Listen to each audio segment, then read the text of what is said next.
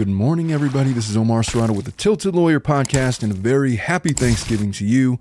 This morning on this new episode of the Tilted Lawyer Podcast, we're going to do a deep dive examination into what marriage is. What is the state of marriage in the year of our Lord 2023, and how is it being affected by modern ideologies such as the red pill ideology that seems to be creeping up on social media platforms everywhere. I haven't done this yet, but I felt as a man that divorces people for a living that it deserved an honest review from yours truly. So let's get started.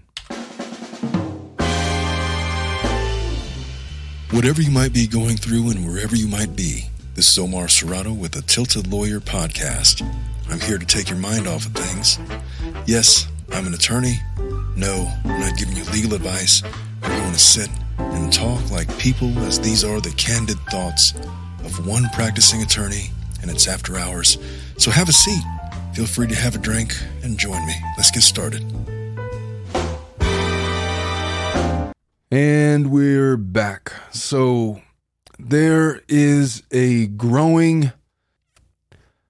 I just created a TikTok account, and in the course of doing that, specifically for this show, I ran across a number of folks that were going all in on marriage, as in, why would a man want to get married? And, you know, women are this and men are that. And it just feels so much like men and women nowadays in 2023. And it's really not anything new, but it just feels like rather that men and women who are single or contemplating marriage or have failed at marriage or are in a marriage that is failing or whatever the case may be, men and women equally are so self-indulged into the evils of the opposite sex or the same sex, the opposite partner, if you will, to the point where I'm starting to see noticeable effects on how it's affecting people that are currently married, people that come to me asking for me to divorce them the way that the laws dictate in the state of California, and I wanted to talk about it. The way that marriage is viewed in the eyes of the law is as a contract, not even a social contract. It's viewed as a deliberate contract between a man and a woman. And there's many reasons for that.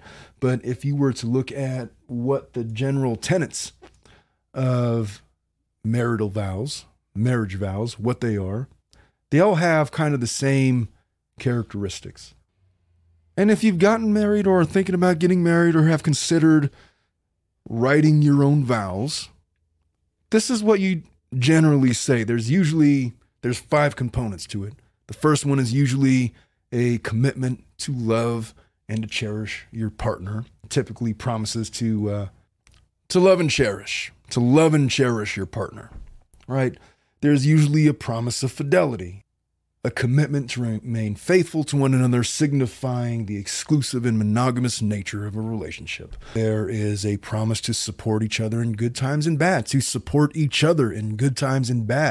There's usually vows that encompass mutual respect and equality, a partnership, as opposed to man having dominion over a woman or a woman having dominion over a man.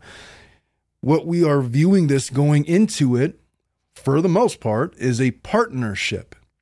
And then finally, it's a lifelong partnership until death do us part. Those are the vows. And because of that, the law creates certain presumptions in a marriage. What are those presumptions? There's a whole series of statutes and case law and family law that recognizes certain presumptions. One such presumption is the marital presumption under Family Code Section 7544 in the state of California, which states that when a husband and wife are living together, the husband is deemed responsible for his wife's child if it is conceived during their cohabitation. If you guys have a kid together, then there is this presumption. This specific case said the husband, but really both parties are going to be responsible equally for the upbringing and care of the child. That comes out of a case called Estate of Franco, where there was an argument about that specific question, and then they answered it. And they based it off of the public policy of we recognize that you take these vows, and based on these vows, it's only one could only reason that we're to both be equally responsible for bringing up the children that are the result of this marriage. Another presumption is the community property presumption under Family Code Section 760. And by Family Code, I mean California Family Code. And there are similar laws pretty much across the board nationwide, subtle differences here and there between the states.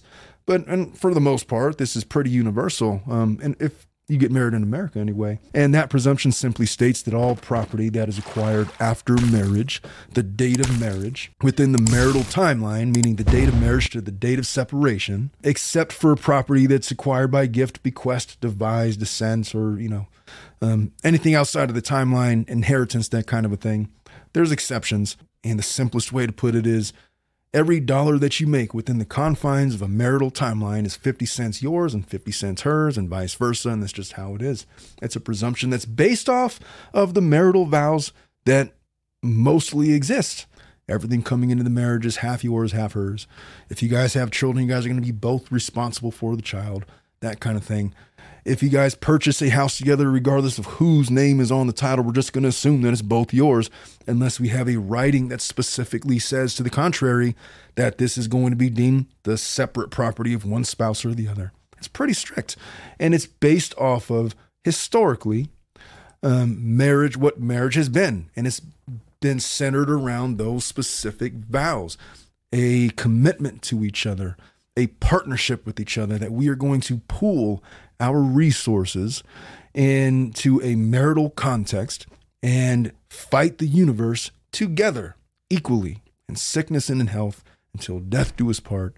No matter whether or not you did the dishes, regardless of whether or not I'm bored with you or not, regardless of whether or not you hurt my feelings, regardless of whether or not you're viewed as emotionally supportive of your spouse, whatever the case may be, there's going to be times when you don't feel like doing it, but you have vowed yourself to your partner, and it's a partnership.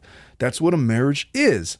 And too many of the complaints that I see from my clients, in particular, and not even, of course, not just limited to my clients, but a lot of the things that I start hearing is, wait a minute.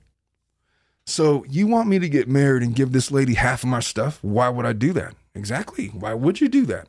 I don't disagree with that reservation, not one bit.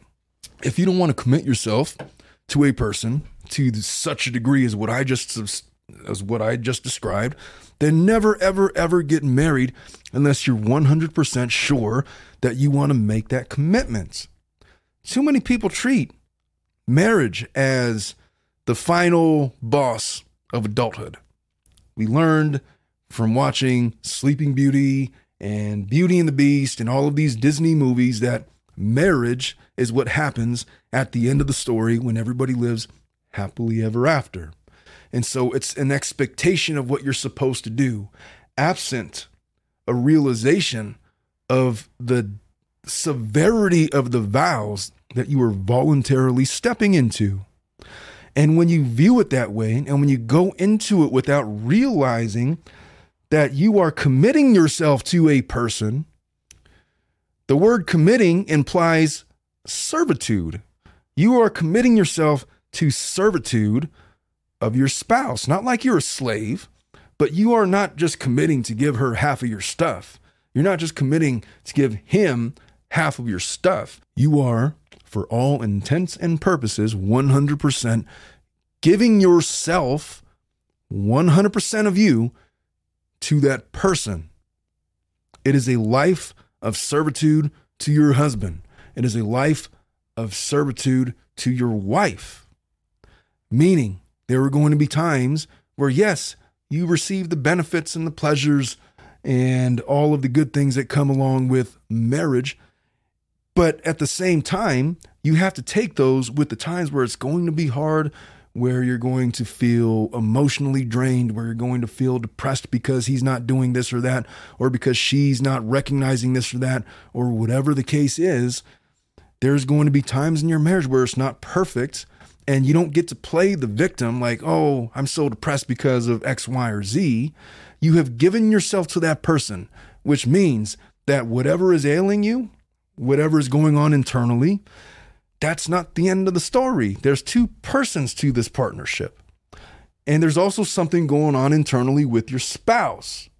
And so many people fall into this trap that I have noticed anyway, where they focus inwardly and victimize themselves based on the shortcomings that they have identified from their partner that is not satisfying them in whatever regard it is, and deciding that because of that, I'm not going to give 100% of myself the way that I vowed. And that's where the breaks in the marriage start to happen. That's where the fissures start to form.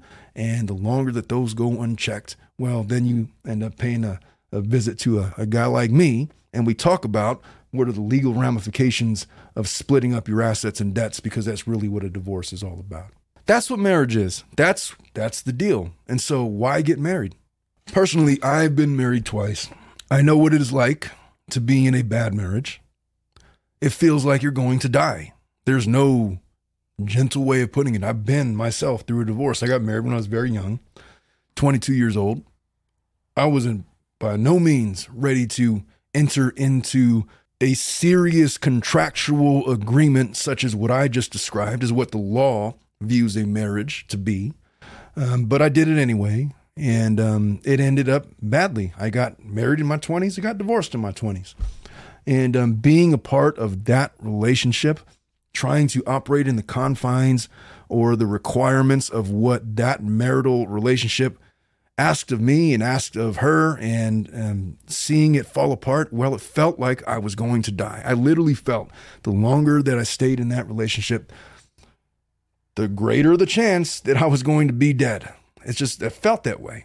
It felt that way. I felt sick all of the time. I felt depressed all of the time. And so I know when people are going through these things, exactly what they're going through. It hurts. It hurts. And it's scary. And you don't want to talk about it. And it's difficult to find people to relate, because when you're going through it, it is so catastrophic to your life.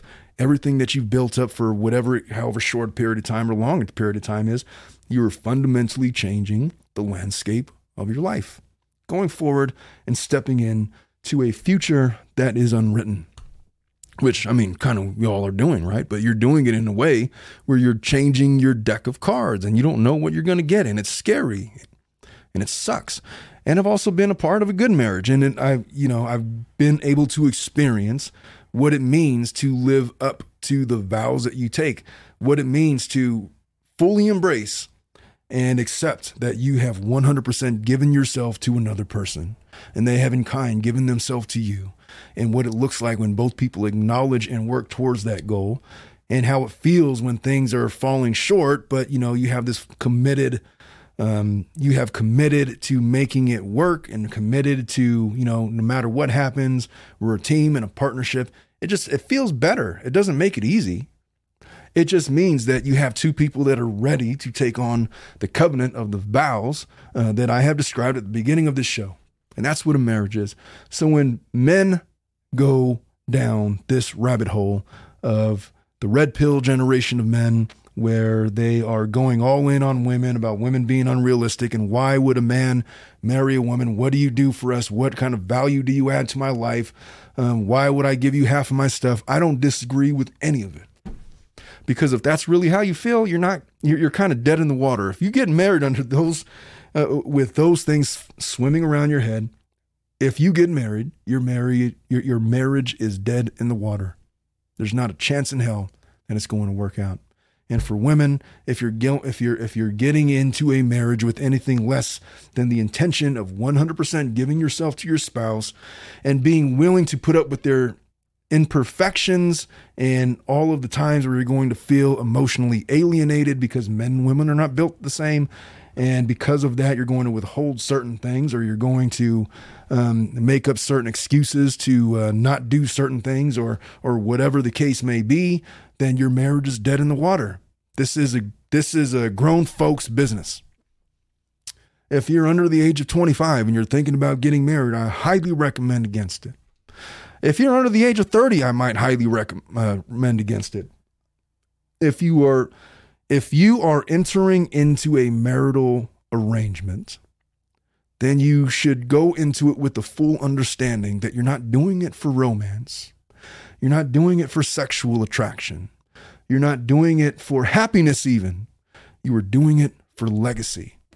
And legacy is built on the sweat and tears of conflict, of perseverance, of adversity. You're going to go through all of those things. If you want to build a legacy, you're going to have to break through all of those impediments to secure your legacy. And if you're choosing to do that with a spouse, then you better be damn sure that you're willing to pay the cost. And what is the cost? It's not just half of your stuff, buddy or lady. It's not just giving them half of your things. It's giving them 100% of you. And if you are unwilling to do that for any reason, and I don't judge, I applaud you for coming to the realization that it's not a good contract. You're right. It's not. It makes no logical sense why you would do that for somebody unless you have deemed that person worthy of doing such a thing.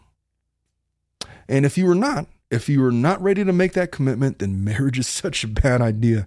And you will be in my office probably within some time in the next 10 years or so, maybe a little bit longer, maybe a little bit less.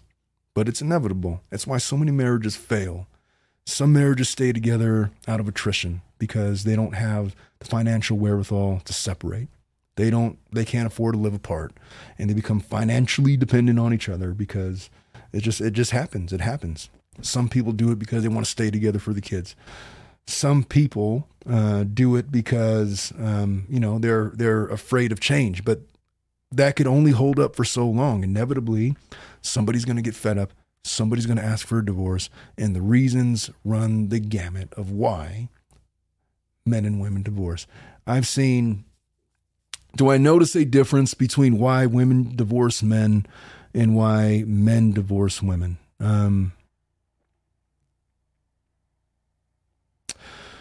No, not really. I would say that they are pretty closely linked together. And I'll tell you what, when I see young people getting divorced, it's usually because they were in over their head about why they chose to get married. They had no idea why they were doing what they were doing. They did so because of family pressure, maybe pressure from their friends, maybe because they thought that was the next logical conclusion, and they didn't have the maturity or the foresight to realize that maybe we should pump the brakes on this relationship because we're only 23 and we're still building our empire both within ourselves and, with each other. So look, if you're going to still be here in 5 years and I'm still here in 5 years, then great. We can do what we got to do. There's no reason to get married while we're still in undergrad or just getting out of college. There's no reason to do that. Why would you do such a thing? I don't know, but people do. I mean, I did. It ended up in disaster. Obviously with my eldest, that was the shining prize, and having to go through that. And I wouldn't take that back for anything. But the marriage aspect of it was disastrous because I was a child and she was a child and we weren't ready. And it doesn't have anything to do with who was a good or a bad person, or the reasons why are not important. Just you're not ready to make the awesome commitment that marriage requires. And I don't think that people really fully understand what a 100% commitment, giving yourself to a partner, really entails, unless you've actually lived it. And even how could you possibly know if you're living it or not if you've never done it? It's just such a hard thing. It's an easy thing to explain and conceptually to understand. It's much harder in practice to actually pull it off. The ones that do, you can kind of tell, but most fall short of that. And it's not something to be ashamed of. Most have to grow into that understanding and make the decision over and over again post-marriage that, this is what marriage actually means, or this is what the commitment entails. And I didn't realize that at first, but you know what? I still commit. I'm going to do my best. And then that's when you get into marriage counseling, and that's where you have to get into forgiveness and showing empathy and, really being committed to your partner, because look, people make mistakes and you're going to fall short in your marriage multiple times in many different ways. And if you don't have the ability to reset yourself, or your partner doesn't have that ability, then that is a marriage that is dead in the water, because you're not going to find a perfect married couple. Of all of the married couples, it's really sad when I see, people have been married for 20 plus years, and most often those kinds of marriages, they just end so, the hurt is so palpable. with those people. I mean, I just had a case where it was literally a 22-year marriage, and then the guy, he starts deciding to have a midlife crisis in his lower 60s, and he, I guess, gets a girlfriend 20, 30 years younger than his wife or something like that, and decides that, you know what, I'm going to up and leave and move to India. And leaving his wife behind of 20 plus years, who's never worked because, you know, she stayed home and took care of the kids. She gave herself 100% to this person, and he decided to throw it all away because he had some kind of a senile moment, or maybe it was a moment of weakness, or maybe it was, I don't know, but he just decided to burn it all down. And now they're going through this divorce, and literally left her with the mortgage, left her with all the bills, took almost all of the money in the savings account, and, you know, just thought he was going to get away with it. And he's trying to like sweep this all under the rug. The guy's delusional. And so we had to take measures to make sure that this lady was safe. And we've done those things, but I see that happen a lot. And I've seen it happen with men too, where, you know, a man gives himself 100% to a woman. And then at the very end, the woman decides that, oh, you know what? This guy is just, you know, he's a nice guy and all. He's a wonderful man, wonderful, wonderful man. I can't find fault with him, but you know what? He just doesn't understand me emotionally. He's never going to understand me emotionally. I have emotional needs, and, you know, he's just kind of there, and he doesn't say the right things. He doesn't know what to say, and he doesn't relate to what I'm trying to say. He doesn't know how to be emotional with me or whatever. But this other guy does. And so I'm just going to go explore that. And, you know, nothing against him, but he's boring. And so I don't want to be bored all my life. And so I'm just going to end this. I deserve to be happy. And she decides to scrap it, breaking the vows. And,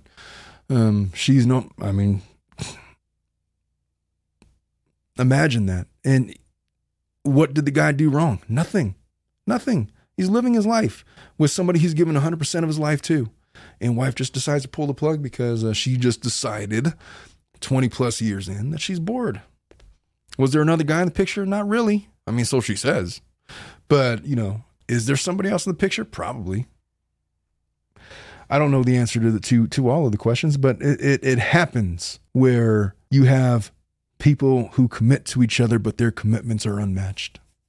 Or maybe they're matched.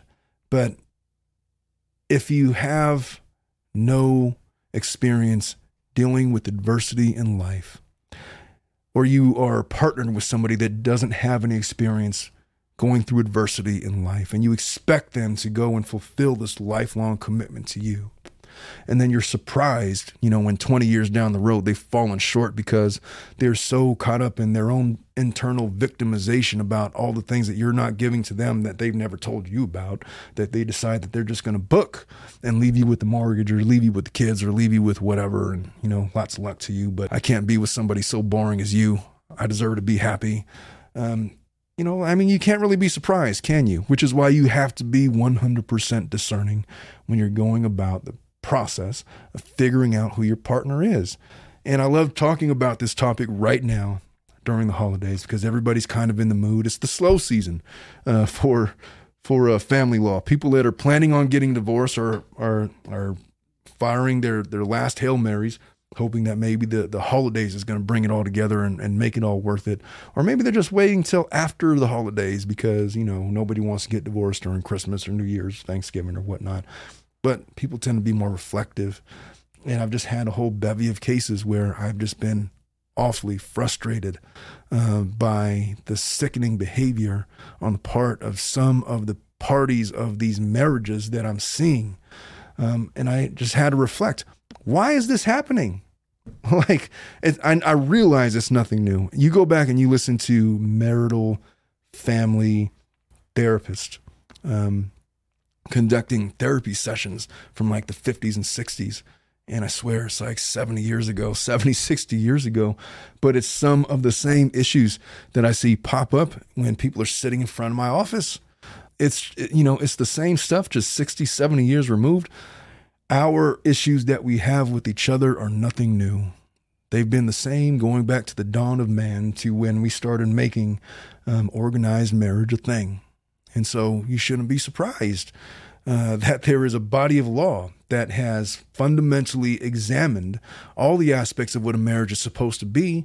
And as a basis of that, with the law of family law being a body of law based in equity, that there are certain presumptions that exist. That, okay, so you guys said that you guys are going to be together until death do you part. Well, there's a presumption then that what's his is yours, what's yours is his. And so we're going to have community property, and then you guys are certainly going to breed children. So we're just going to assume that you guys meant to do that together, and that you guys are going to be both responsible for the child. And, that's where all of these presumptions come from.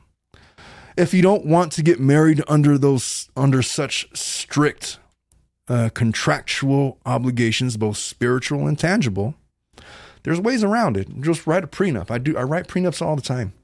I have it down. So you don't want to give her half your stuff? Fine. I will carve out a section that says that all money or all items obtained by you and only you during marriage are only going to be yours, and the same for her. And then you don't want to pay spousal support, you don't want to have to worry about alimony, then fine. Let's terminate it together. I can do whatever you guys want to do so long as it's legal. Most things are legal.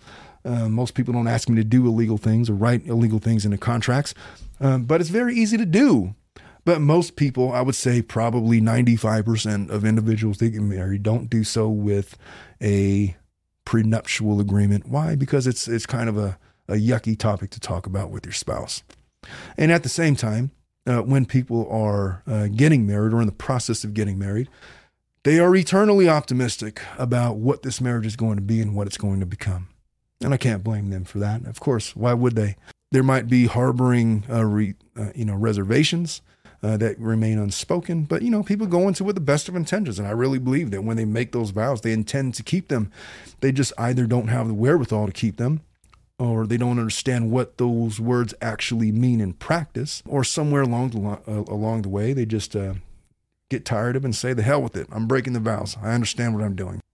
So one of the big issues that I hear a lot, people are most concerned with, and rightfully so, is the law of spousal support. Because it's not just you give people half of your stuff. That's not all it is, but there's also a spousal support aspect of it. And it's like, why is that? Why do I got to give her half of my things and then got to pay her thousands of dollars a month just so that she can have, continue to live the life that she's grown accustomed to? Why do I got to do that?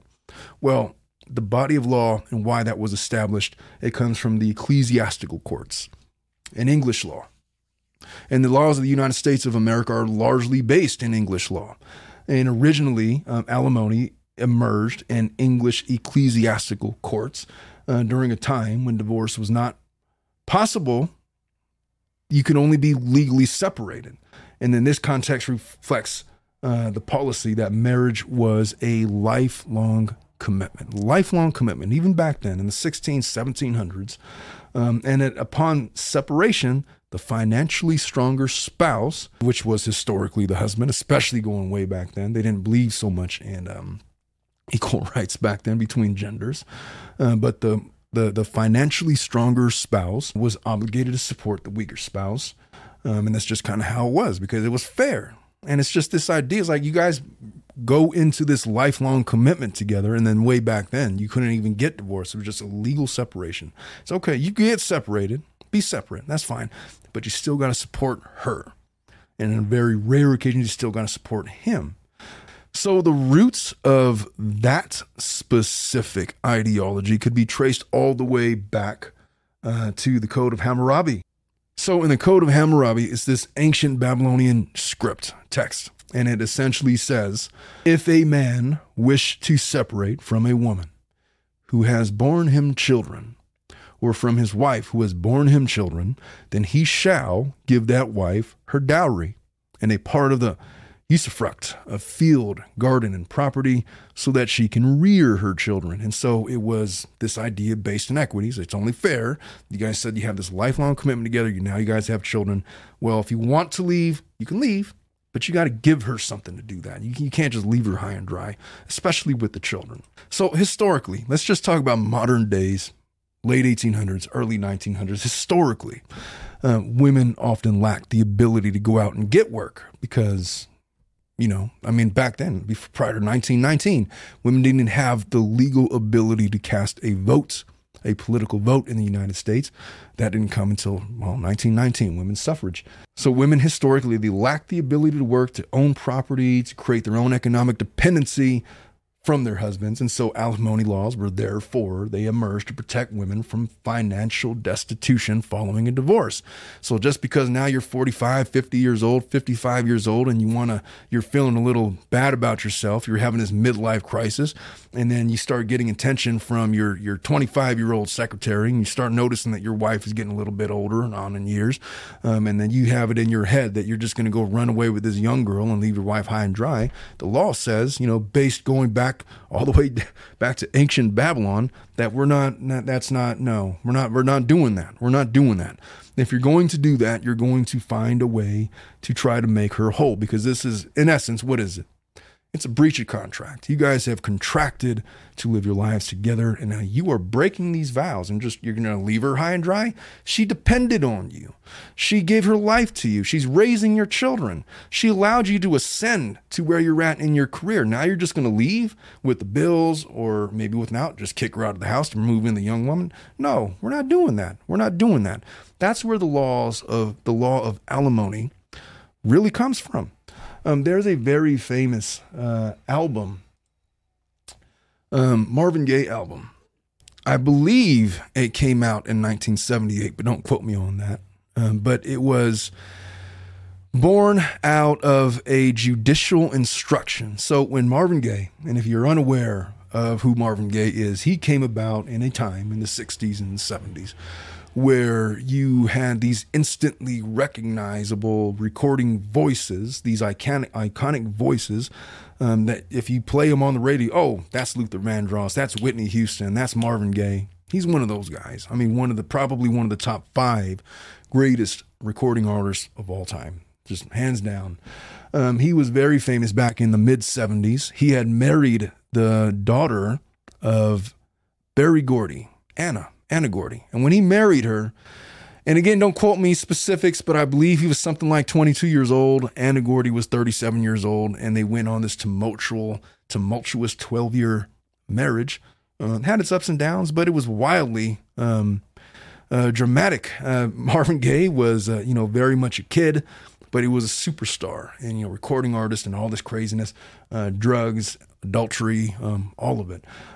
Anyway, at the end of their 12-year marriage, which came in, I believe it was 1976, he was ordered to pay his wife alimony. Now, back then, Marvin Gaye, although he was one of the highest paid superstars, musical superstars that there was, he owed a considerable amount of taxes, and he was essentially broke. And so the judge said, okay, well, how are we going to make this right? What are we going to do? Because there are laws, and especially back then as they exist now, that she was accustomed to a certain life. And so how do we make this right? And look, if you examine every single case on its merits individually, you're going to run into cases of unfairness, and cases that were 100% fair. What this specific case, where it falls along the lines, I'm not sure. I just know that the judge had ran through factors, and they decided that, well, in order to make Anna Gordy, and in order to make Anna whole, Marvin Gaye's ex, she is entitled to a certain amount of alimony. Okay, but you don't have an ability to pay. So what did they make him do? They said, you are going to give her 100% of the proceeds from the next album that you record. And that's how we're going to do it. And so Marvin Gaye, having no ability to really say no, and an interesting ruling, because I'm not even sure of the legality of such an order. I think as an attorney, I might challenge the legality of forcing somebody into servitude such that they have to perform and work for the sole purpose of giving 100% of the proceeds to another person. I understand the reasoning behind it, but I also understand the arguments against it, because it's illegal to basically contract somebody into indentured servitude, which arguably this was. So he writes an album, and if you've never listened to it before, I urge you to give it a listen, full on. Listen to it track 1 all the way to however many tracks it is. I think it's like 10, 11 tracks. But it is a full-on diary of what that marriage was. It takes you from the good times to the bad times. You could kind of get a sense for the emotional despair that Marvin was going through at the time, just in the lyrics. And just to give you a sample, he writes specifically as to alimony. So there is a track on the Hear My Dear album. And I just wanted to read to you some of the lyrics because I can't really play the song.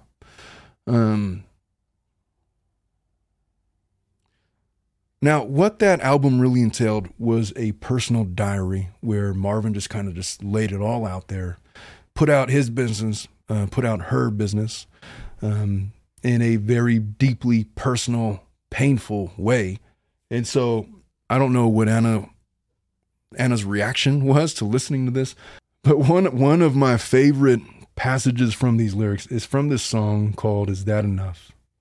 And at the very end of the song, it's this very jazzy, very dark, dense, jazz-infested atmosphere. You can kind of just, if you're picturing it in your mind's eye, him in the recording studio when it's dark, dimly lit. There's a cigar smoke in the air, probably alcohol somewhere close by. And it's the very end of the song. And, you know, he recites these lyrics in his Marvin Gaye voice.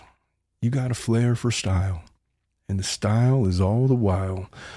What could I do? The judge said she's got to keep on living the way she's accustomed to. She's trying to break a man I don't understand. Somebody tell me, please, why do I have to pay attorney fees? This is a joke. I need a smoke. And then the song concludes. But just very deeply emotional riffs in that song. And really in that entire album, there's aspects of love and romance. There's aspects of pain and despair.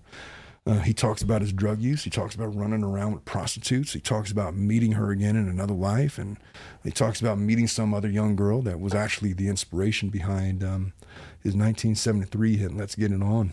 She was like 16 years old at the time. You know, there's lots of issues with those things. But I urge you to give it a listen because it kind of encapsulates, it encapsulates perfectly what emotions you go through when you are in the throes of divorce, specifically when you're talking about, you know, the realization of what you vowed to do and how that's just not going to happen. And what is the penalty I got to pay with, you know, all of my stuff, you know, my children, my money, I've gave you my name and all of this stuff. And there's another portion of it where he speaks specifically about marital vows.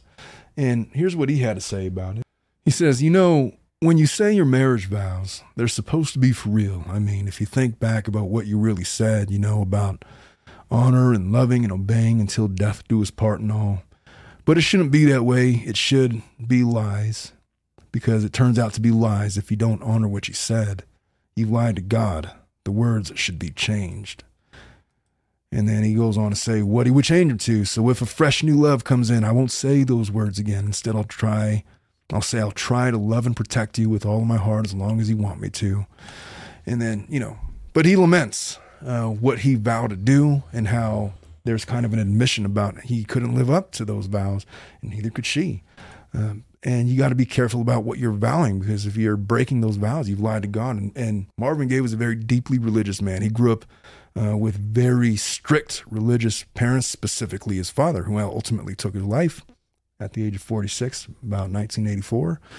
And so he was very spiritually torn. And you could see that all throughout the album. But again, if you were ever curious about what it's like to go through a divorce, and you just wanted to kind of sample it, catch a sample, I urge you to sit down on a Friday night or a Saturday night or during a long drive and just let that album play while you're having a drink or smoking a cigar or smoking something else, and just really get in to the depth of pain that is written into those words and those lyrics, and really into the harmonies and the music. It's a beautiful album. It didn't sell very well, so I didn't really get a whole lot of what she was hoping for or expecting. but it serves to be an audio journal about what divorce really feels like. But before we get too deep into the woods about that, so I want to go in and talk about in my journey into TikTok, as I've been setting this up and going through some of the things that is being put out there. It's nothing new, but there is something called the red pill generation, or more, perhaps better known as the Manosphere. And it's this overarching male philosophy about how men should be, about the evils of women, about how to look out for the evils of women. And it really originated back in the 60s.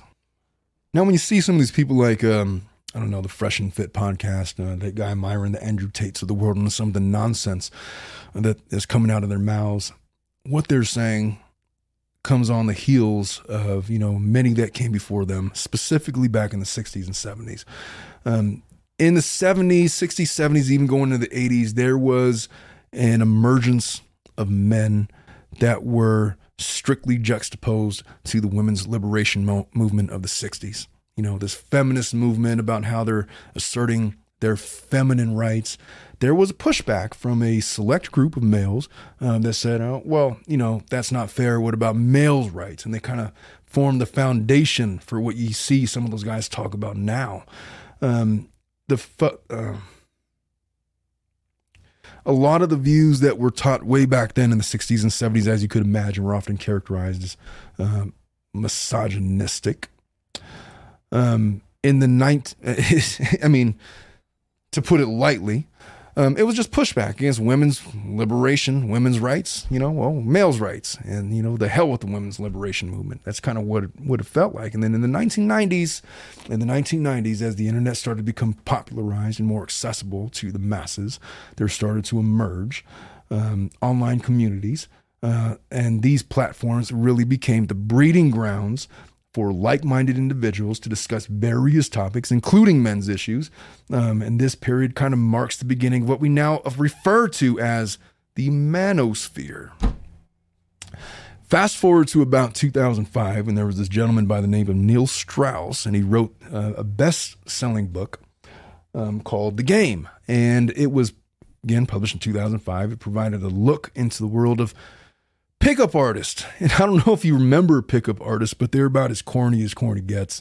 Even when I was a kid, hearing those people come out, it was silly. And MTV very famously made a show about it, and people make fun of their costumes and whatnot. But that book, back in 2005, served as a catalyst for the expansion of the Manosphere, giving it a more mainstream attention. So take that into 2008, 2010. It now becomes not just the pickup artist movement, it's the men's rights movement. So we're going back, recycling some of the ideas from the 60s and 70s and bringing it to the forefront. And they start to have these websites and these forums on men's rights, and they begin to grow, and they start tackling issues like family court injustices, like why do I got to pay alimony? Why I got to pay child support? False accusations of sexual assault and all these kinds of things, gender biases and these kinds of things. And if you're unfamiliar, before I lose out on the opportunity, one of my favorite clips ever of the whole pickup artist generation is this one. If I could encapsulate it any better in a clip, I'm not sure it exists, but this is my favorite clip. And to illustrate some of the thinking. Now, the pickup artist generation was basically, for all intents and purposes, that they have devised a code of how to talk to women that would force them to be able to do whatever you wanted to do. That was, I guess, the premise. But in practice, let's take a look at what that really looked like.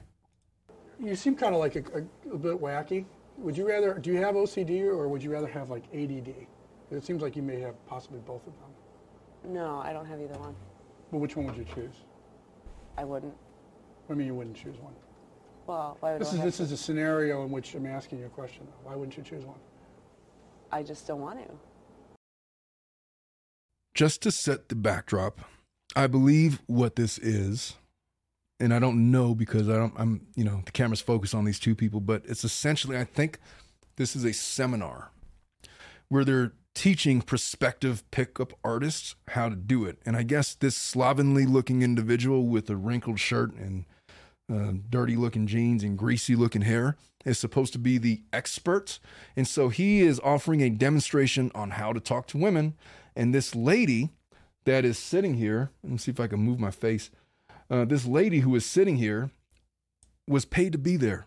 So it's not even a real life. This is just a basic demonstration.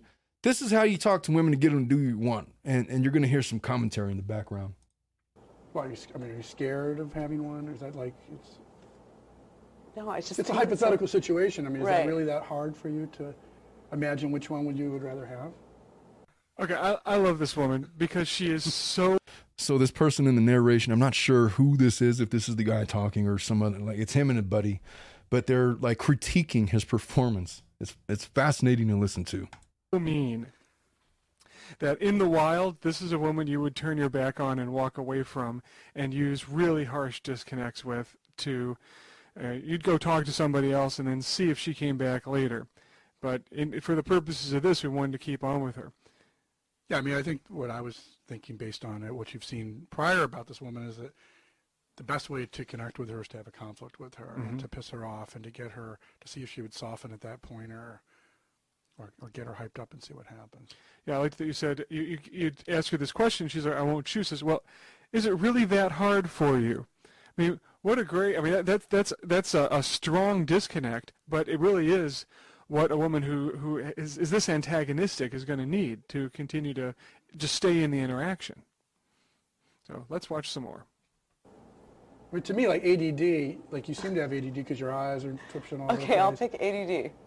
Or OCD because it seems like you're obsessed with small little details. I mean, which one? OCD, yeah. Which one is it? The question was to ADD. pick one, I'll and pick ADD. now you're fluctuating as though you don't really have a formulated opinion. So I don't really I'll understand. pick ADD. So just to break in here a second, so he's really going straight at her in terms of, sounds like you don't have a formulated opinion. But notice that she's laughing. He's pushed her, but she's laughing. Now this is a woman, I don't think we have any shots of her standing up, but she has large enough breasts that she gets approached all the time. Kind of sloppy, something like that, coming at her. Thanks a fucking lot. So he needs to keep her engaged. And at this point, this is not something she can really easily walk away from because it's almost like her honor's on the line. But also she's always throwing out these bitch shields. So she usually says go away and everybody goes away rather than going right towards the conflict. Right. Yeah, this is a woman who will bitch shield you pretty hard in a bar, for instance. And if you're not willing to have conflict. Honestly, these guys sound like stalkers. They sound like the kind of guy that gets rejected by a woman and that, in anticipation of their rejection, they already have these, 10, 12, 15 insults lined up, ready to go. And they just talk that way. And at some point, they're going to snap and decide to follow somebody home and just do horrible things. That's really the vibe that I'm getting off from these two clowns that are narrating this video. And get into some heat. You're going to get nowhere. What is your name? Jennifer. You're not going to shake my hand? Are you scared? Like, do you think am I that I heinous think you're looking? a creep. Yeah. Oh, okay. You said that with such a smile, though. Is that Because it's funny. I mean, it's funny when creeps come up and talk to really? you. But it happens Kind of all the time. funny. But you're not running away. You're sitting there. Well, I'm being paid to sit You're here. being forced to. Yeah. That's what all women say to me, is they're being paid to sit next to me. Right. So you can do better than that in terms of aggression too. I mean, that's not. I can. I'm not really that. I'm a kickboxer, but So you're gonna kickbox me? no. But I'm just saying. I'm not could. really that. I don't really Right. worry about things like that. No. Let me get a picture. Actually. Okay, jumping in again. So, most guys hearing from a woman you're a creep is going to go one of two ways. They're either going to just put their tail between their legs and run away, or they're going to be like, well, yeah, well, you're a total bitch. Yeah, fuck you, and basically run away. I don't believe I've ever in my life been referred to by a woman as a creep. I think that it requires a very specific kind of behavior or approach to have somebody rise to the level of calling you a creep. But these gentlemen appear to be fairly comfortable with that terminology. So read from that what you will. Away. And he engaged it. He's like, well, great, what is it about though? I love this. You can do better than that in terms of aggression, I love that phrase. Hopefully it'll come up again in other videos, but it's incongruous. She says you're a creep and she's laughing. Yeah. She seems like she's having fun. Yeah. So that's why I want to press into the incongruity. About Yeah, I don't think in a bar situation at this point she would just turn and walk away. No, I think she's having too much fun. Yeah, she's much more engaged with you than she would be with a boring, nervous bonehead who Totally. approached her. So, I mean, what time is it? I don't have a watch. What's your favorite restaurant? What do you like to eat? Where are you from? Are you guys learning anything? Is that pure sarcasm? Are you going to answer one of the questions or not? I don't know. If I was sitting there at the bar and I was witnessing that, I think that's the point of time where I might step in and try to like pretend like I'm her friend or I'm back from the restroom or like try to come to the rescue or something or tell that guy to get lost because he's clearly harassing that lady. I would honestly think that if I was witnessing that in person at a bar somewhere, that I would think that this woman was in danger. And you know what? I see a lot of these videos where it feels like the women that are being approached by clowns like this guy, they're afraid. What if this guy just decides to attack her? These, serial killer vibes. They don't feel safe. I don't imagine that this lady, if she wasn't being paid to sit there, would feel very safe talking to that guy. She kind of exposed him that says you feel like a creep, and that's in the context of her paid attendance to this conversation. So imagine now this going on at a bar. Seriously, I think that anybody that I know or respect would identify this scenario as this lady is in trouble and this guy's bothering her. Let's get her out of there or get him away. That's what would happen. This wouldn't happen in real life without some kind of a consequence such that, unless he catches her in a dark alley where there's nobody around, in which case that would be terrifying. And but that is, in essence, if I could capture the tenor of the pickup artist generation, I can't think of a better video than this one. So aside from all of that, that kind of progressed into back 2008, 2010, where we're talking about, the injustices of the family court system, about the alimony system, child support, and, community property and the evils of it all and, the reasons behind it. And then going into 2012, the Red Pill subreddit emerges. Now, what that was, it's a subreddit, or was a subreddit on Reddit, that essentially became the hub for discussing sexual strategy and criticisms of feminism. And it popularized the Red Pill philosophy, which suggests that men are disadvantaged and need to wake up to societal biases against them, which created this huge wave of vitriol and violence towards women, because you had a group of men that had no ability to deal with their personal rejections. And rather than deal with them and improve themselves as men, they chose to gang up on, congregate together and come up with this philosophy and just say, well, it's all the women's fault and we're disadvantaged and they hold all these advantages and, whatever. That's really what this comes from.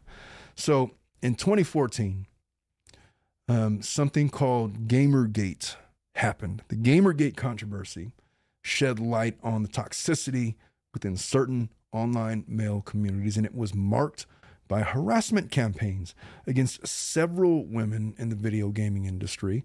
And if you've ever, I don't know, for example, played Call of Duty, especially way, back then, with the headsets and all, you would have, I don't know what the ratios was, but I would imagine something like 98% men to 2% women.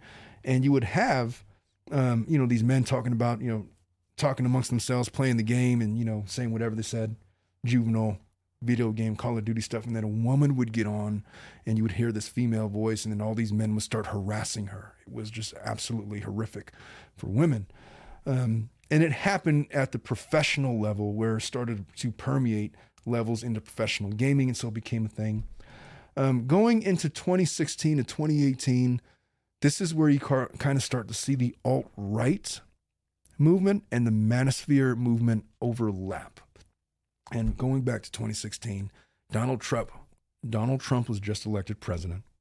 And a lot of folks from the alt-right started to come out of the woodworks, and it kind of exacerbated some of these grosser ideologies within the red pill movement. They overlapped. And so the term manosphere became more closely associated with the alt-right and the far-right ideologies. And key figures within that would have been like Milo Yiannopoulos, and I have no idea where he was, but back then in 2016, 2017, 18, people were giving him platforms to spout off this far-right political conversation. And, you know, I was not a big fan of Milo. I heard him go on the Joe Rogan podcast once, and some of the things that he had to say was just completely outlandish. But, you know, this is kind of the direction where we headed. In 2019, you have these escalating concerns from major media outlets, and research studies began addressing the manosphere as a gateway to far-right extremism and misogyny, particularly after a series of attacks connected to incel ideology. And so really, what do we have? What is the hallmarks of the people that are the main proponents to this? It appears to be a group of wounded individuals who, in what appears to be a defense mechanism for dealing with their internal pain of real-life rejection, have come up with an ideology to counterbalance everything and take off some of the blame from the rejection from themselves and place it on, well, it's just not fair the way that this is set up. The system's rigged against us. Women have the upper hand. What are we going to do about it, men? And then you have the Andrew Tates of the world coming in and swooping in and taking up the mantle of leading the charge and, you know, making lots of money off of these folks and spouting off these nonsensical things. And you have these podcasts like the Fresh and Fit podcast that are espousing basically what it is. My sense of what the Fresh and Fit podcast is, and I have not watched that show in depth. I've seen clips here and there. But what it looks like to me is you have this one guy, Myron, and there's another guy that kind of sits off to the side that agrees with everything that Myron says. And then they'll have like a group of women come in like in a circle. Who are these women? They're not really credentialed. They're not really anything. They're just literally women off of the street that have probably not much of a background in speaking in the public eye, going up against Myron and this guy. And then they ask these questions of them and they all gang up on them as they give these nonsensical answers. And whenever anybody gives an intelligent response, it just turns into this really juvenile conversation. And we're going to take a listen to some clips just to give you an example, because I think it's really important, because this is what young men are being taught. And is it affecting marriage in 2023 going forward? Yes, but I don't think that it's anything so much that we haven't seen before in the 50s, 60s, 70s, whatever. It's just the mechanism it's just the mechanism for which it is being transferred nowadays in 2023. But is it anything new? It's nothing new. Misogyny is nothing new. These kinds of thought processes is nothing new. It's always been around. It's just more in the forefront now. But let's listen to what some of these people are being taught, what they're listening to. Let's take a listen. When I asked you guys, would you accept a man that doesn't have a future? He's comfortable where he's at. You guys all were saying no. Some of you have done it before and said, I'm not doing it again. You're doing it right now, and the relationship is in shambles. So clearly it doesn't work. I'm not being an asshole. It's the truth. And I've always said this. Men lead, women follow. Women are not ever put in a position where they're going to support a man. And that's fine. It's a biological reality. Men and women are different. A man can provision for a woman long-term, but a woman cannot provision for a man long-term. And if she does do it, it's always a matter of time until she says, fuck this shit. I'm out. I'm going to go find another guy. I got to listen to that again. I really don't know what he's trying to say. When I asked you guys, would you accept a man that doesn't have a future? He's comfortable where he's at. You guys all were saying no. Some of you have done it before and said, Would you be willing to accept a man that doesn't have a future? Well, given the extreme requirements of marital vows that I laid out at the beginning of the show, I don't think that any man or woman would be willing to accept a partner that doesn't have a future. I just wanted to point that out, but moving along. I'm not doing it again. You're doing it right now, and the relationship is in shambles. So, okay, so I guess he's asking this woman, She must have made some kind of a statement that the guy that I'm with right now doesn't have much of a future, or he's not showing ambition or whatever. The relationship is in shambles, which is kind of how that works. If you are with somebody and you're supposed to be lifelong partners, and one of them just decides that they're going to give up on their life, or they're not going to be ambitious anymore, they're not going to continue to try to improve themselves, that's going to be a problem, whether it be you're a man or a woman. And so I think that's kind of the fallacy of this guy's argument. But let me try to listen again. So clearly it doesn't work. I'm not being an asshole. It's the truth. I agree. It doesn't work when somebody decides that they're no longer going to be ambitious, but I don't think that that's exclusive to men. And I've always said this: men lead, women follow. Women are not ever put in a position where they're going to support a man. I'll tell you what, that whole statement, men lead, women follow, is not a universal truth. And that's fine. It's a biological reality. Men and women are different. A man can provision for a woman long-term, but a woman cannot provision for a man long-term. All right, the age-old question. Why do girls like bad boys? Guys, it boils down to one thing. Bad boys always put themselves first, women second. When you're a bad boy, you always put your needs first over a woman's, and that is inherently attractive to women because women know deep down, instinctually, they are not leaders and must be led. Bad boys inadvertently put themselves first, which inherently makes them attractive. Bam. That is just such a fundamental load of garbage. I don't even know where to begin with that. He attributes leadership, the traits of leadership, as being only being interested in your own personal needs before others. That is just so fundamentally not what a leader is. And by the way, this guy Myron, the guy's talking like that. From a guy like me, listening to that, I've already written this guy off as a clown. I wouldn't follow this guy into the parking lot. I would not let that guy lead a crew of workers at Walmart because he's selfish. One of the fundamental tenets of leadership is self-sacrifice. It isn't wise to stand against me, Leonidas. Imagine what horrible fate awaits my enemies when I would gladly kill any of my own men for victory. And I would die for any one of mine. Being aware of the needs of the group and being willing to sacrifice yourself for the betterment of the group because you are the leader. You're the one that they're leaning towards. If you're willing to sacrifice your team for your own benefits, you're not a leader. You're a sabotager. You're a saboteur. That is not what leadership is. And I have no comment about the bad boy comment. I'm not even sure where he was going with that. I guess he's trying to attribute the fact that bad boys, and I'm not even sure what the full definition of what that is. But I guess to him, bad boys are the leaders because they're the ones that are selfish enough and people recognize that and they gravitate towards their alphaness. I don't know. My experience is a lot different than that. Leaders fundamentally are the opposite of what he just described. But you hear the inflection in his voice. And to me, I don't know anything about this guy, but this is a deeply emotionally scarred individual that is spouting off nonsense. He's really angry. He's very clearly articulate and intelligent. I'm not sure if he really believes the stuff that he's saying. He may or he may not.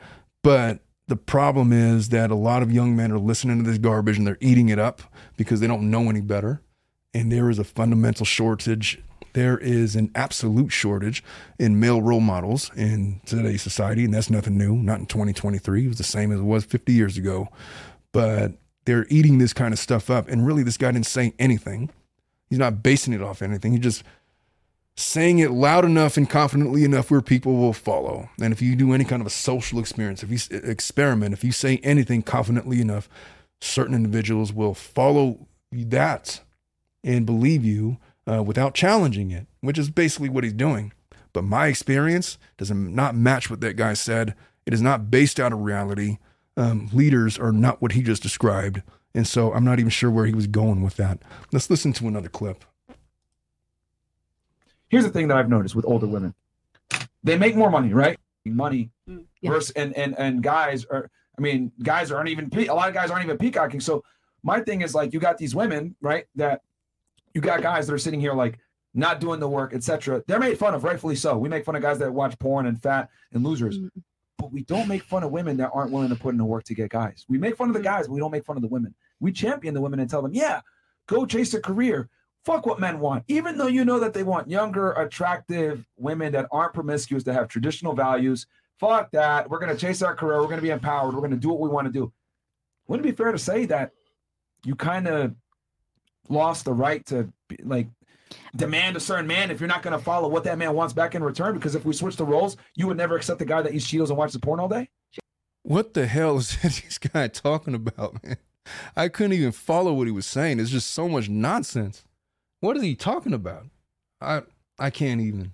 It should be equal. Yeah, I don't think the two of them are necessarily like mutually exclusive. Right. Yeah. I do believe that, you can, be in a, women can, run a business or do whatever and still have a strong man as the head. Like it's all about,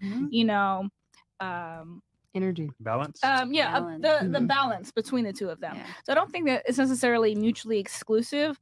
Again, it's just, I really think it depends on the person. But career-oriented women tend to have certain characteristics. Yes, if it's candid, if you. Okay. Well, I guess he's trying to make the argument that most men do not like career-oriented women because they carry characteristics that garner their success that attribute to masculine traits, which is not my experience in reality. Most men that I know, the men that I respect, the men that I trust, when confronted with a successful woman, are not intimidated by their success. And they're certainly not intimidated because they have good points to bring up to a discussion.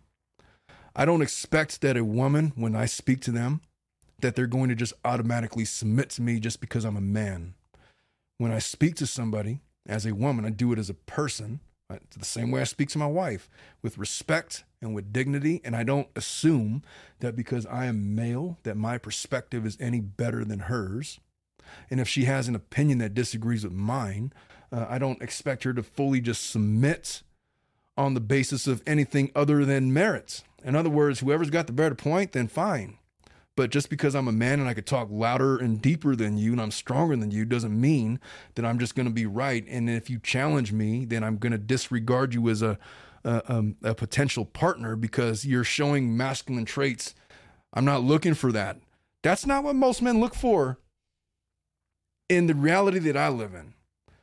This guy, what he's essentially preaching, based off of this clip and this clip only, it sounds like, is that most men require submissive women. But I got to tell you that, he talks about gender roles and whatever you think about gender roles and traditional gender roles or whatnot. Most people subscribe to them. Some of them don't, and that's fine. But most women in a relationship, even the strong-minded ones, even the career-oriented ones, will submit to an appropriate male. Appropriate meaning a respectful, strong, merit-based male. They're not going to submit just because you're a male, but if you prove yourself worthy because of whatever, you're intelligent enough and man enough to not be intimidated by their presence just because they might happen to have a little bit of success, because they might be able to speak more intelligently than you on certain aspects. They value those things and they will submit if they subscribe to those gender roles the same way that any other woman would. And I don't know, maybe that comes from my specific view because I grew up with a very strong, successful, career-oriented woman raising me. My mom had me when she was 16 years old, and she had to fight and claw her way to success without the help from any kind of a man. And, she did it all alone, single parent, and she raised us and she provided. And she was intelligent, she was successful, and she was assertive. And no, she wasn't suffering fools. She would there was plenty of men that approached my mom who were rejected outright because they were clowns. Like I suspect she would meet some guy like this Myron guy and immediately write him off as a clown, rightfully so, as I would have within 10 seconds of hearing him talk. But she's also happily married to an equally successful man who, and and has a successful marriage, and will submit the way that she's required to submit because it's a show of respect and loyalty to your partner. It has nothing to do with who's the stronger sex. It's just because you are 100% giving yourself to your spouse the same way that they are 100% giving themselves to you. And a genuine man, a genuine leader does not have to walk into the room and kick the doors open every single time, announce that I am the man, I am the leader, and you will submit to me. Most successful men don't have to do that. I am the king. I will punish you. Any man who must say, I am the king, is no true king. I don't kick in doors and just announce that I'm the leader. That kind of stuff just kind of happens organically in society. And a guy like this clown, he's got his own podcast or whatever, but I'm telling you right now, I would not let this guy coach a women's softball team. I would not let him coach my softball team. I don't even play softball. I wouldn't let him coach anything. He's just a guy. He's a clown. He's got a lot of growing up to do. That would be my immediate assessment of a guy like that. He's so intimidated by a woman of substance to suggest that most men don't desire females that are successful because they lack submissive traits. That is such a load of hypothetical BS as I've ever heard. But I'm going to move on.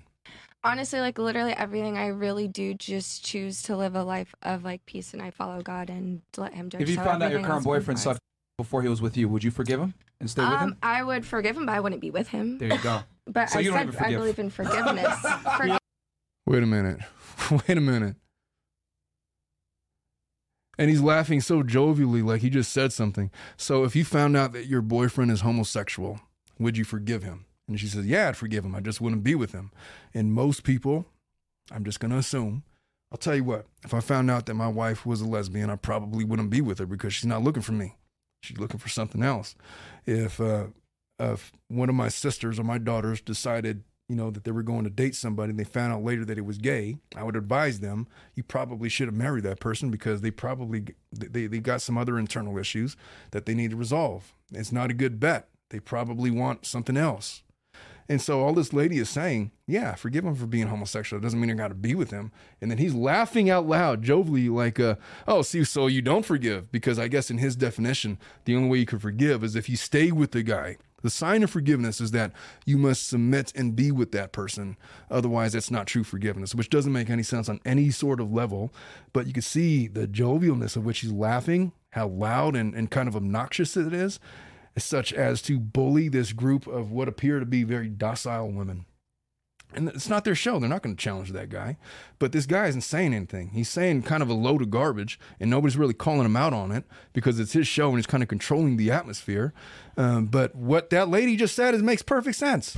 Yeah, if I found out my guy was a homosexual, I probably wouldn't be with him, but I forgive him. He can live with however he wants, which is a perfectly reasonable explanation for anybody, man or woman, given those circumstances.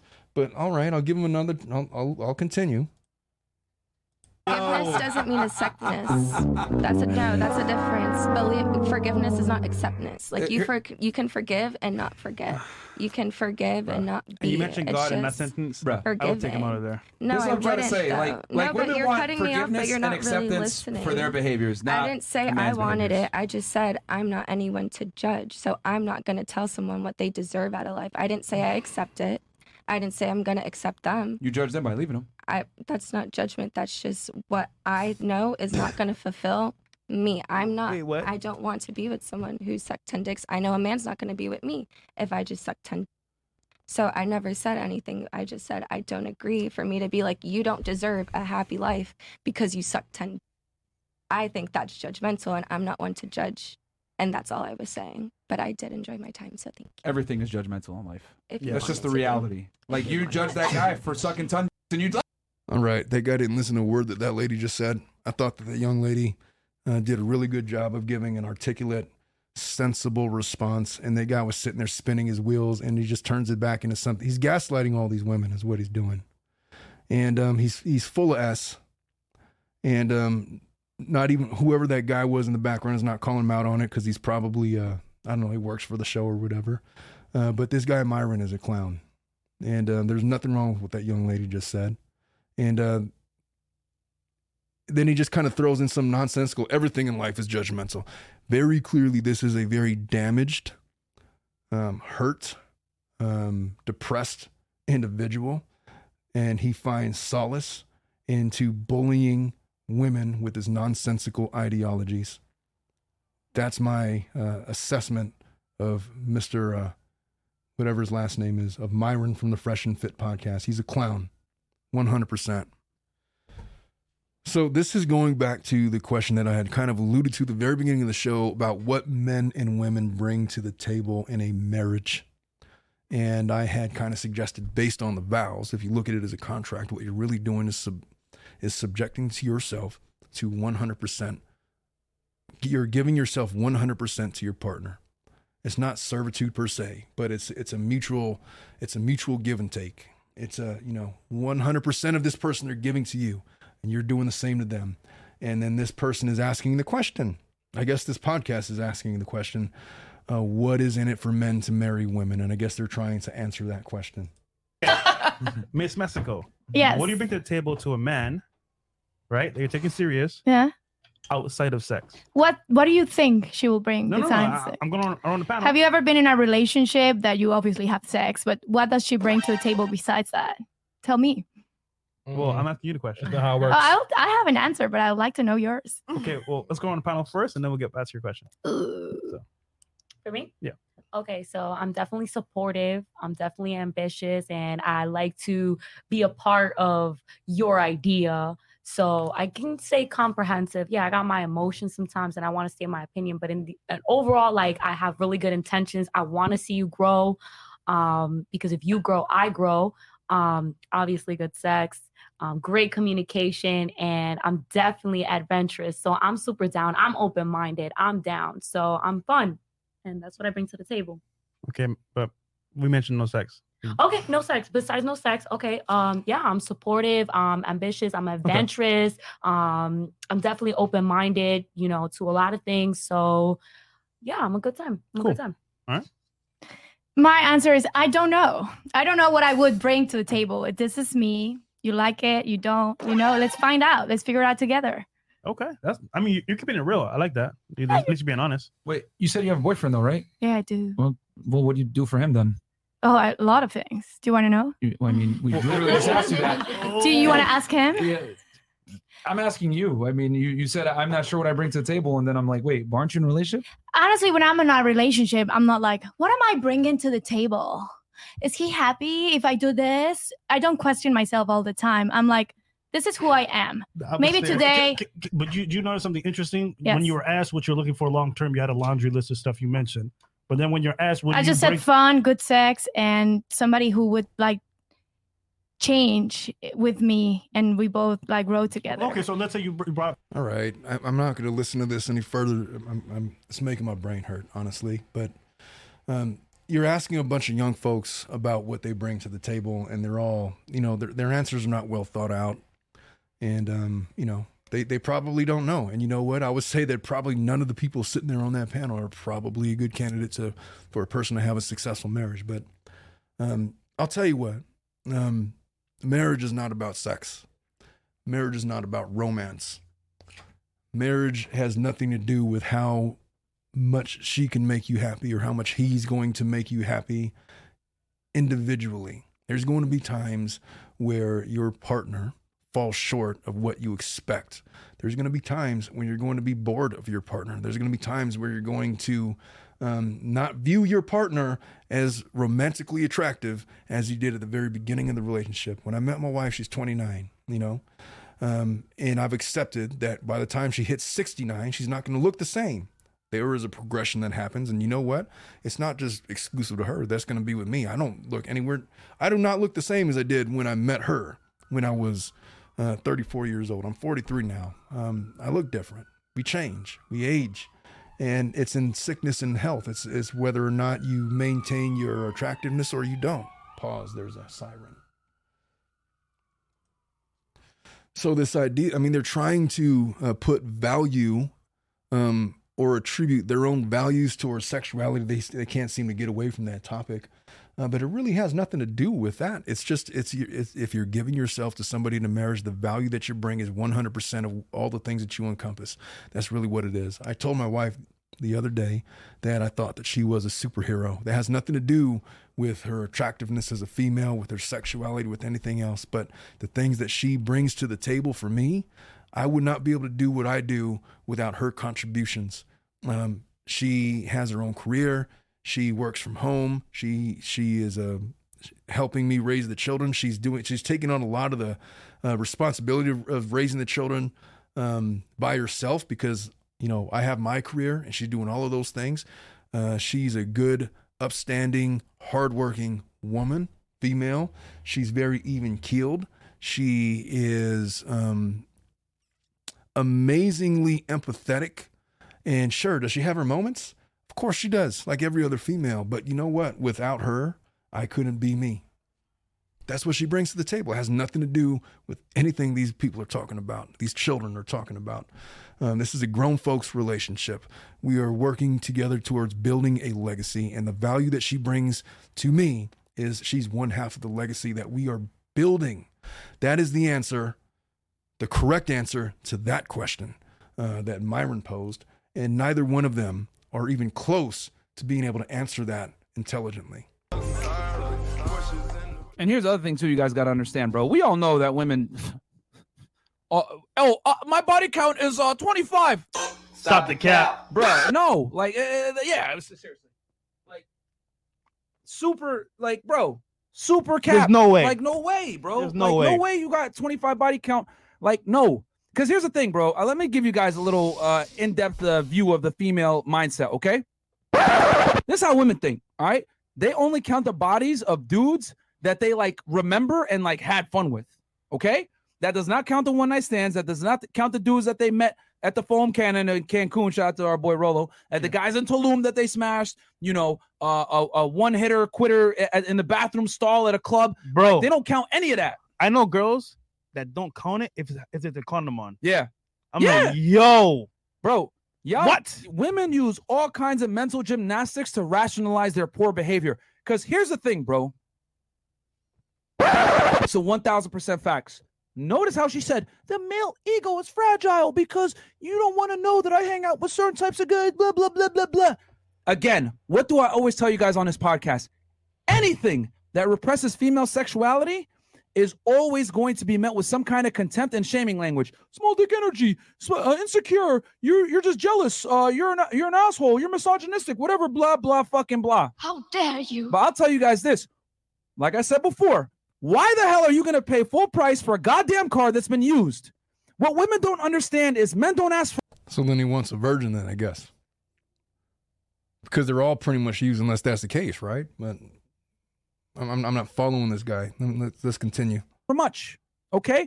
If I'm going to take you seriously as a girlfriend and or a wife, my only real request is that you don't embarrass me and fuck other guys, okay? But they have the fucking gall to sit here and say, yeah, insecure. No, you dumb bitch. I'm not fucking insecure. I'm very secure in my goddamn confidence. I don't want to fucking wife up no hoe. Maybe if he shouts it loud enough, then he's going to convince himself. But he sounds, I'll tell you what, that whole discussion about body count, who gives a shit? Who cares? If you're grown, if you're over the age of 30, your partner is more likely than not going to have a past that didn't involve you. And the more you want to get caught up in that, and without having a fundamental understanding of who your partner is, I guess the more insecure you're going to be about that. But hey, here's a news flash for all of you prospective young married people out there. Your partner probably has a past that doesn't involve you. They've probably been with people that look better than you. They've probably been with people that are better than you. And that's just how it is. Is that a negative? That's up to you to decide. But the results, the result where this guy is claiming that he's not insecure by bringing this out, it's just not a question that a secure man needs to ask. If you're secure in yourself and what you bring to the table, it's not a question that you really care about, because what he's basing that off of, the foundation of where that comes from, is he's slighted as a man. He's talking about these women as if they're used cars, knowing full well that he himself is 100% a used vehicle himself, probably many times over. And so I don't understand the logic. Men are entitled to ask those questions, but females are not, I guess is his general premise, which makes no sense on any fundamental level, because if you really want to think about it, you want somebody that has that kind of experience so that they know that they're not missing out on anything. You don't want to go with somebody that has entrusted themselves to you, but they have no experience with anything else. And then they're always left wondering, well, I wonder what it would have been like if only if. That's not somebody to me that would be ready for marriage. And whether or not you want to attribute whatever philosophy to that is or not, it doesn't matter. The point is that if he's this hell-bent on bringing up body counts with people that he's been with, and he's screaming so loudly that it's not because he's insecure or misogynistic. He's 100% insecure and being misogynistic. That's all I really had to say about that. I'll let him continue, though. All right? And I'm tired of women out here telling dudes, small dick energy, you're insecure. Well, that's what it is, buddy. You're insecure, Bitch, I'm not going to the Lamborghini dealership with 300 bands to pay $200,000 for fuck. All right, I can't listen to that guy. I'm done with this clip. I can't listen to that no more. The guy's a clown. I don't know, man. I don't know. I can't with this guy. I have one more clip here to go over, and this is going to be the end of it.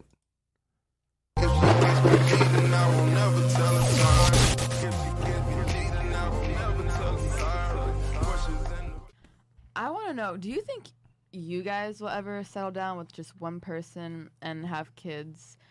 Don't BS me on your answer.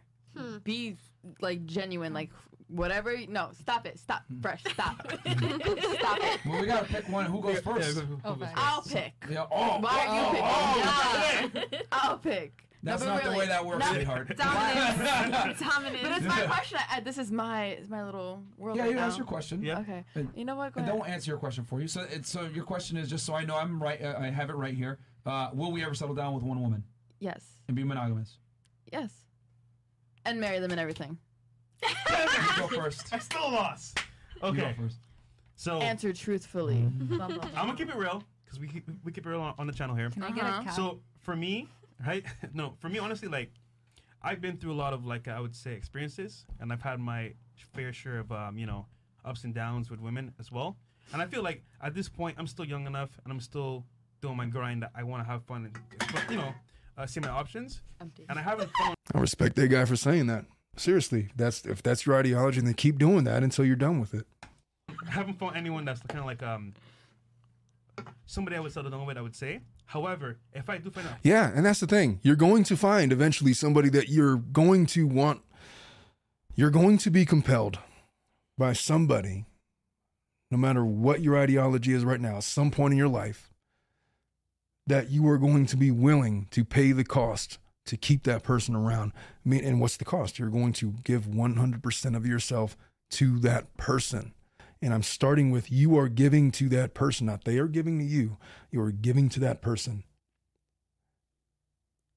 Hopefully, if you decide to get married to that person, they have that same commitment towards you. And if they don't, then, hey, you're already dead in the water. That's just the reality of it. But the act of being married is an act of servitude. It's an act of self-sacrifice.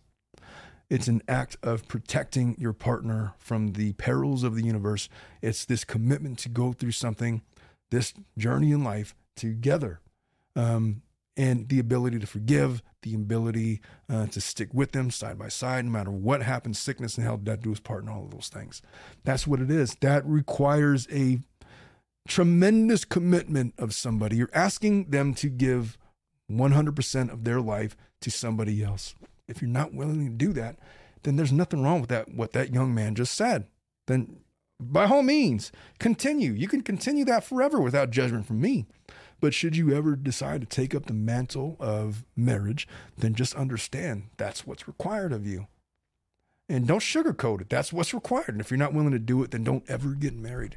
And it's okay if you don't. It really is. It really sucks going through an unsuccessful marriage. So if you're going into it and you're still thinking like that and you have any doubts, then just don't. Then wait. Promise you, you'll be a lot better off not getting married than if you were just do it and see what happens and hope for the best. But let me continue this video. Person, and we have a gender connection. At some point, I don't want to be a player anymore. I just want to chill, trust in her. When I say trust, I mean obviously with a grain of salt. But at the same time, I mean like I'm gonna say, you know what?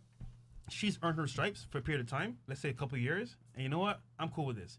But at the same time, she's gonna know up front if for whatever reason, you know what I'm saying, I get this itch where I gotta go out, things could happen. But she's gonna know up front. But at the same time, she's gonna be number one, taken care of, all that stuff.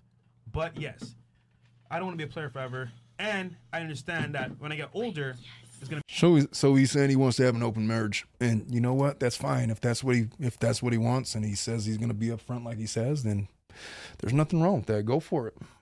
Be more, grounded and stuff like that.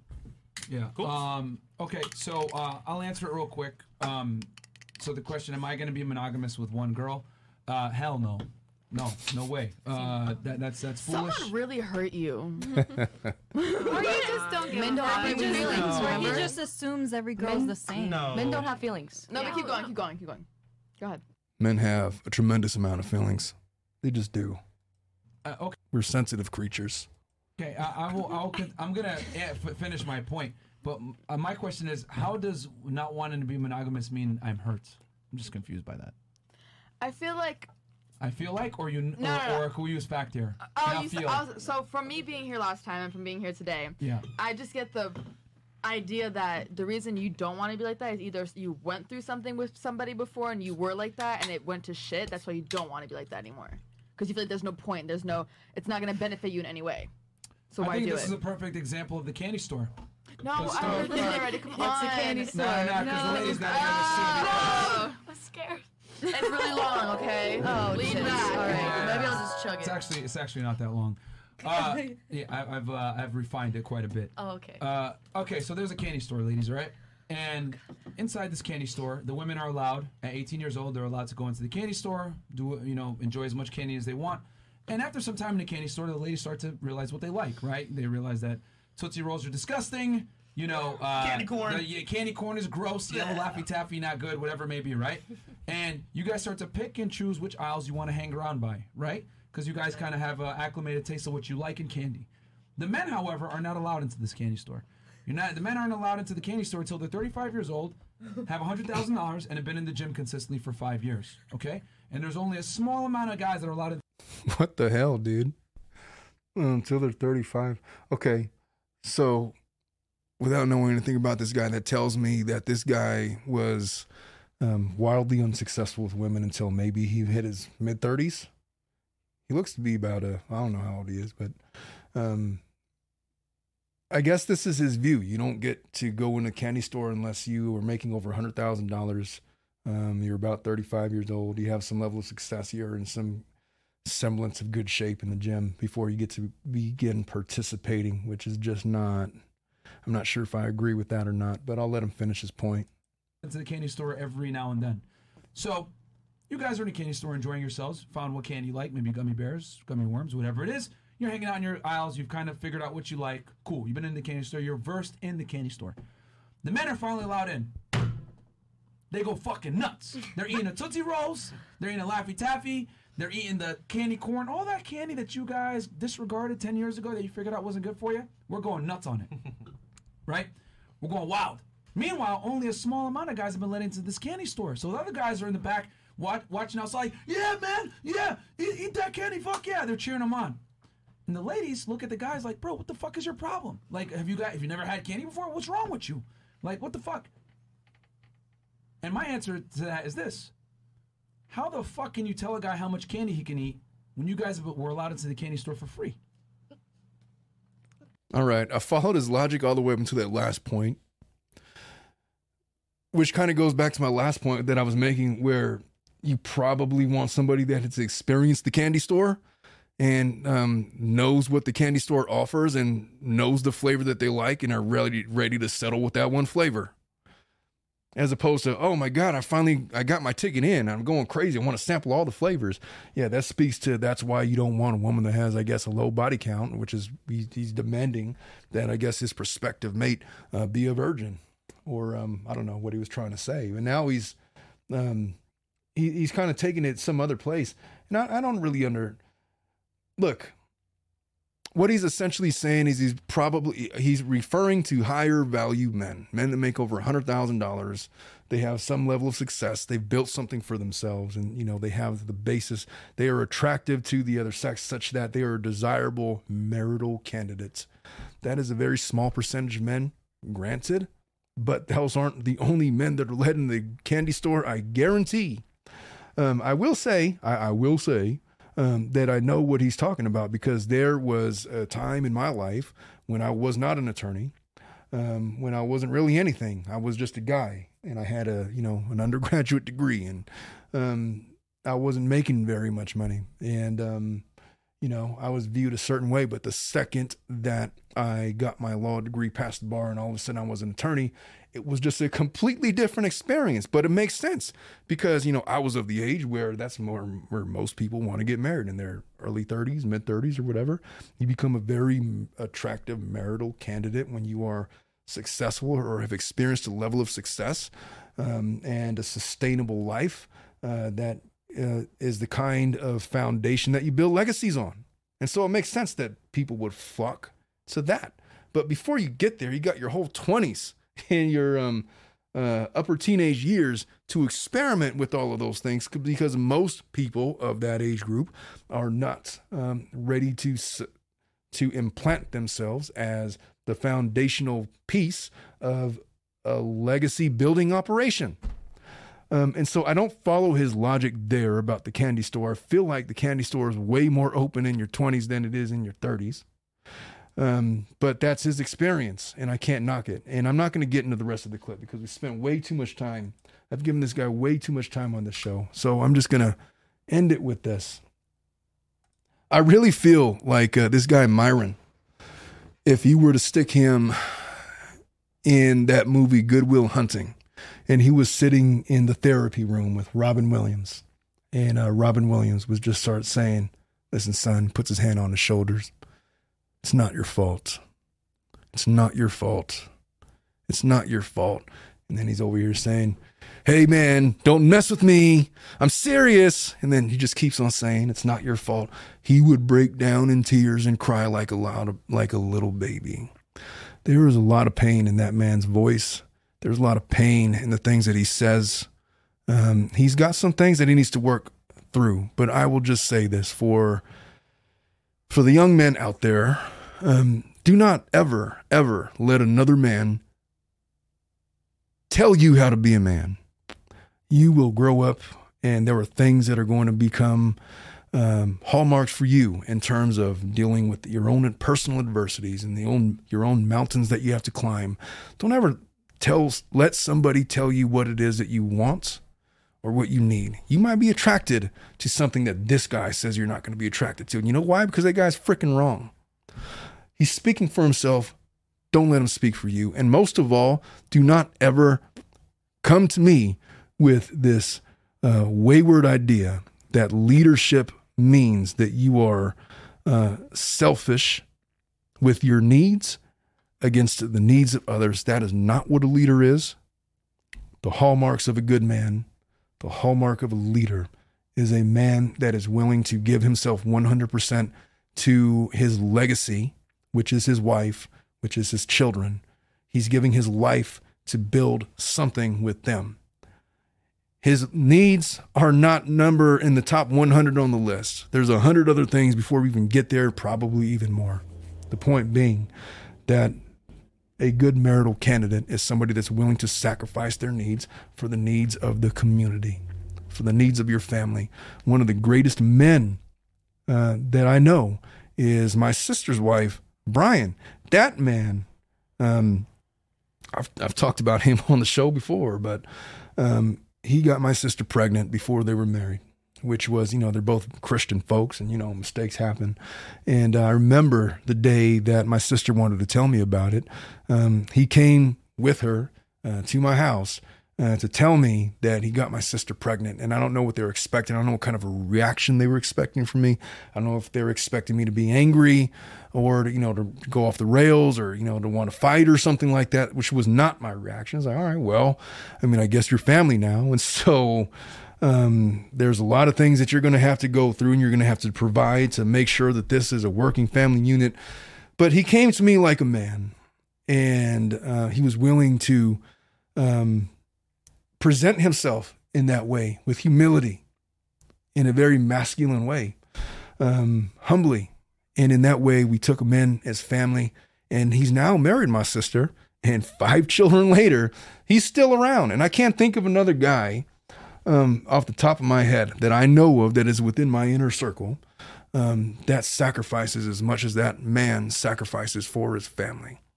There's not a selfish bone in that man's body, as far as I'm aware. But I'll tell you what, when I think of leaders of men, he's one of the first guys that I think about. Guys like Myron, when I see people like that out in the wild, out in public, I would not let them coach a softball team. They're not leaders to me. They are clowns. They got stuff to work through. They lack maturity. They lack discipline. They have a fundamental misunderstanding of the way human beings work. They have gaping holes in their spirituality, in their psyche, that make them imperfect candidates for marriage. And if any of my daughters or my sisters or somebody that I cared about who was a female were to end up with a guy like that, there would be raving red flags that I would be trying to warn them about. But no, I would not take too kindly to a guy like that. He's not a guy that I would consider a real man that I would trust to lead anything. And he's over here talking about, why women crave certain things. He doesn't know anything about it. That is a deeply wounded animal. And he's got a lot of things to work through, and I hope he works through them. But for right now, he's just a guy with the podcast that is spouting off that nonsense. And I'm not, honestly, it's so outlandish it's hard for me to believe that he actually believes the things that he is saying. And if he does, God help him. It's a phase, and hopefully he grows out of it. He may not. And if he doesn't, that's perfectly okay. That is his journey in life. There's men out there like that, but there's also men out there like my brother-in-law, Brian, that are more akin to somebody that is willing to sacrifice 100% of themselves for their wife and their children in return for his wife sacrificing 100% of herself for him and the children. That's what a successful marriage is. It is one of sacrifice. It's not because, I'm not going to do this or that. I'm not going to try as hard because she doesn't do that thing that I like in the bed, or she's not experimental sexually, or she doesn't whatever. She doesn't take care of herself. She doesn't put up makeup. She doesn't dress up. She doesn't whatever. Or he's let himself go. He's got a belly now and he's out of shape, and it's not as fun as it used to be, and he doesn't listen to my feelings or emotions. Listen, man, I am a man. I'm a little rough around the edges when it comes to that kind of thing. The biggest thing that I've told my wife, the biggest thing that I'm always going to do, I'm never going to know the exact right things to say, especially when it comes to emotions. I catch myself sometimes when my daughters are crying, my 3 and my 4-year-old and my 17-year-old to a certain extent, they're crying about stuff, and I catch myself, hey, Abby, I'm going to need you to grow up here, okay? No more crying. No more anything. That's not, her approach. It's my approach, because I'm an imperfect person, and I deal with emotions a lot different than they do. And so I'm not always going to have the perfect things. I'm not going to be able to write the notebook script about how to deal with my wife when she's being emotional or going through her menstruals or, whatever the case it may be. But if she needs me, I will be there. I might not say anything because I don't know what I'm going to say. I might say the wrong things, and oftentimes I say the wrong things. I'm just going to be there. That's as much as I can give. That's the best that I could do. I'm there for her to yell at me or to talk to me or to cry or to do whatever. I'm just going to be there. And you know what? Sometimes that's all she needs. It's all she needs. And then, we move on with life, and I let her have that moment. And, for men, I know that should I ever require it, that she would be there for me in the same capacity, because she's willing to also give to me herself the same as I'm willing to give myself to her. That's a marriage. That's what it's about. It's not based in romance. It's not based in sexuality. It's not based in any of the things that these folks were talking about. It is pure sacrifice. That is the misconception of marriage.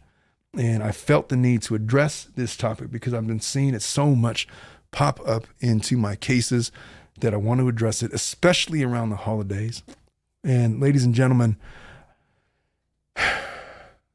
I've been going for about 2 hours now. The actual show might not be 2 hours because I'm going to edit this down as much as I can. But I wanted to welcome you to the Tilted Lawyer Podcast version 2.0.